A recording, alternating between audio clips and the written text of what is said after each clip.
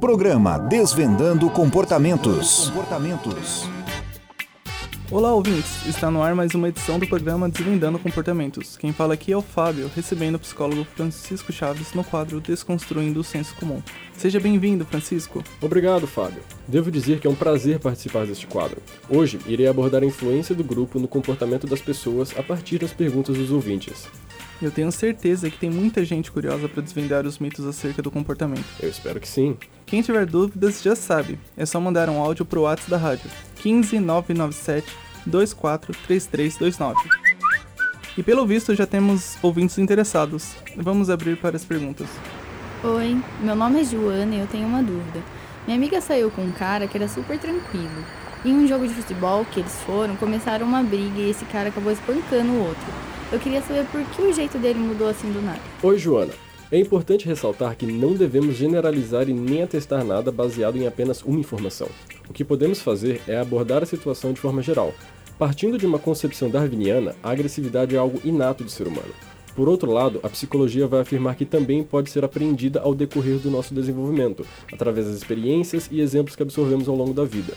Além disso, por se sentir pertencente àquele grupo, ele pode ter reproduzido seu comportamento, o que é muito comum, principalmente em torcidas organizadas, que agem como uma massa, como um só, seguindo o mesmo objetivo. Espero ter tirado sua dúvida. Obrigado pela participação, Joana.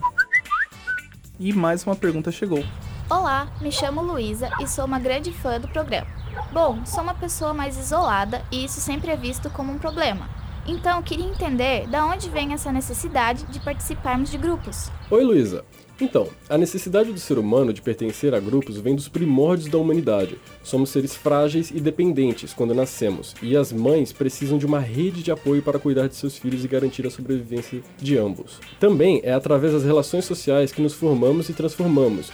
Por isso, a importância do grupo.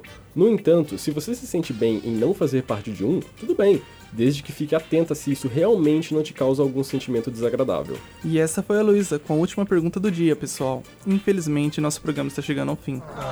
Gostaria de agradecer a presença do psicólogo Francisco e essas perguntas da audiência. Imagina, eu que agradeço o convite.